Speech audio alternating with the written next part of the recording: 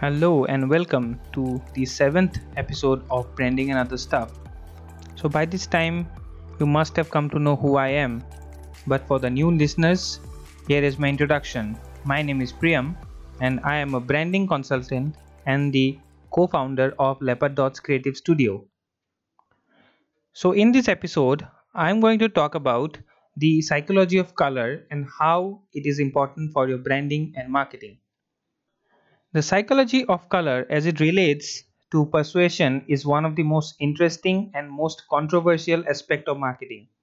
It's very important to know as to make smart decisions about how to use the color spectrum to convey the right message with your marketing and branding. So let's start off by what is color psychology. Color psychology is the study of how colors affect perceptions and behaviors. In marketing and branding, color psychology is focused on how colors impact consumers' impression of a brand and whether or not they persuade consumers to consider specific brands or make a purchase.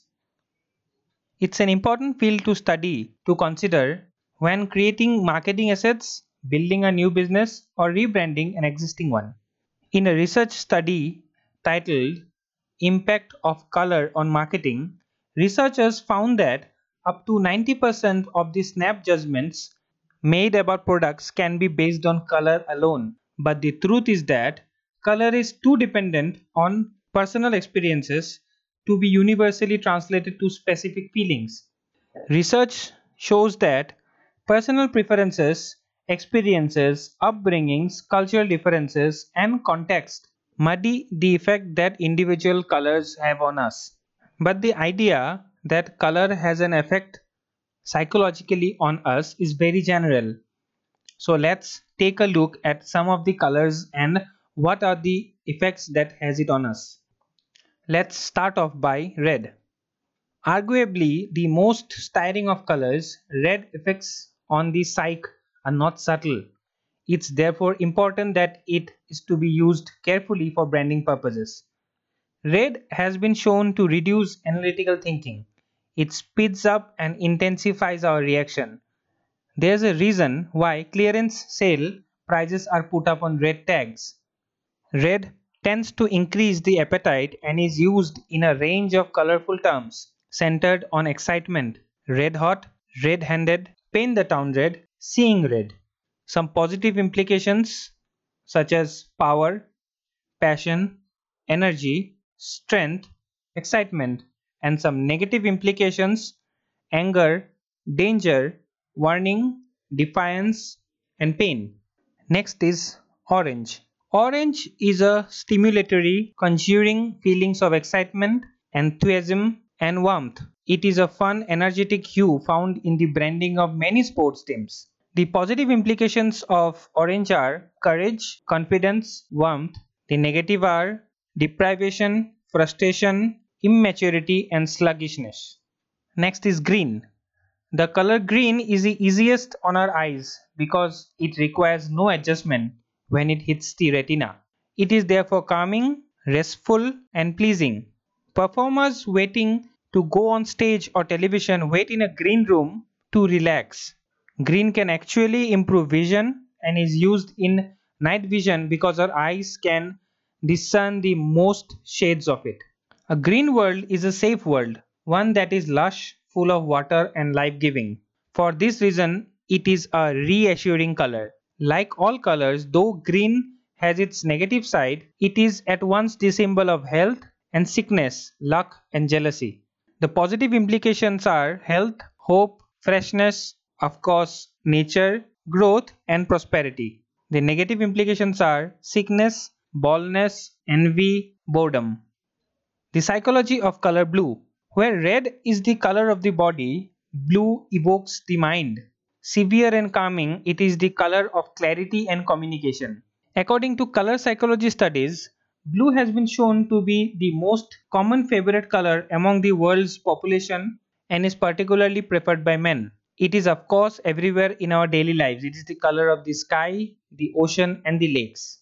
The positive implications are trust, loyalty, dependability, logic, and serenity. Negative implications are coldness, emotionless, uncaring, and unappetizing. So, like this, every color has a different meaning to it and how it affects our lives on a broader perspective.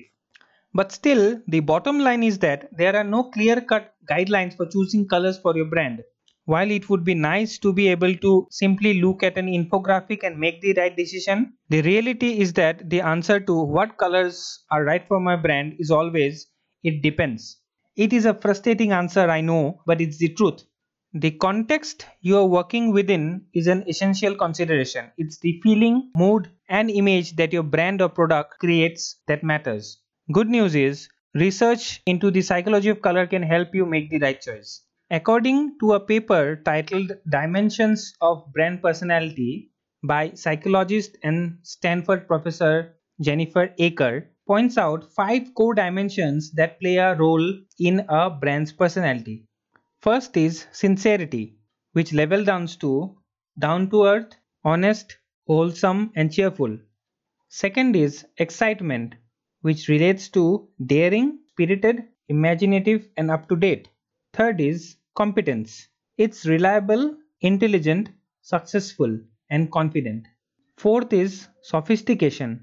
Upper class, good looking, charming, smooth, and also sometimes feminine. Fifth is ruggedness, which relates to outdoorsy, masculine, western, tough, and rugged. Brands can sometimes cross between two traits, but they are mostly dominated by one.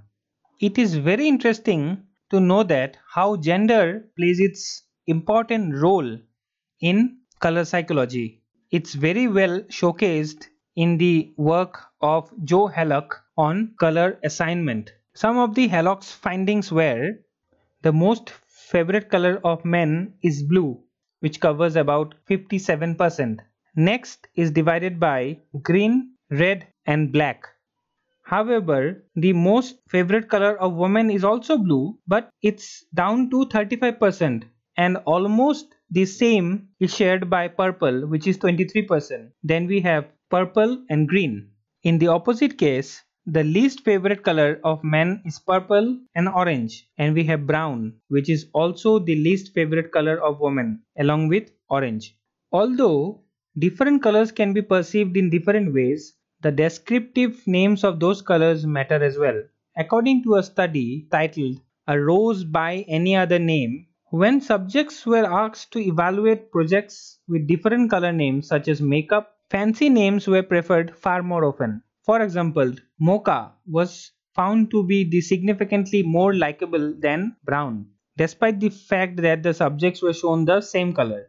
Additional research finds the same effect applies to a wide variety of products. Consumers rated elaborately named paint colors as more pleasing to the eye than their simply named counterparts. It has also been shown that more usual and unique color names are preferable for everything like jelly beans to sweatshirts. For instance, crayon colors with names such as razzmatazz were more likely to be chosen than names such as lemon yellow.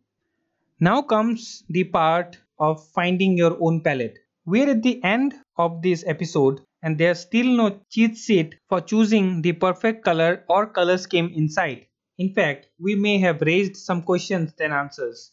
However, just because a topic is peppered with plenty of maybes and sort-ofs doesn't mean we should stop thinking critically about it. Use the research available to challenge preconceived notions and to raise better questions. It's the one consistent way to reach better answers, and you always have the internet to search whatever you want. So, it's an end to the 7th episode of Branding and Other Stuff, and it's Priyam here signing off till the next episode. Stay home, stay safe.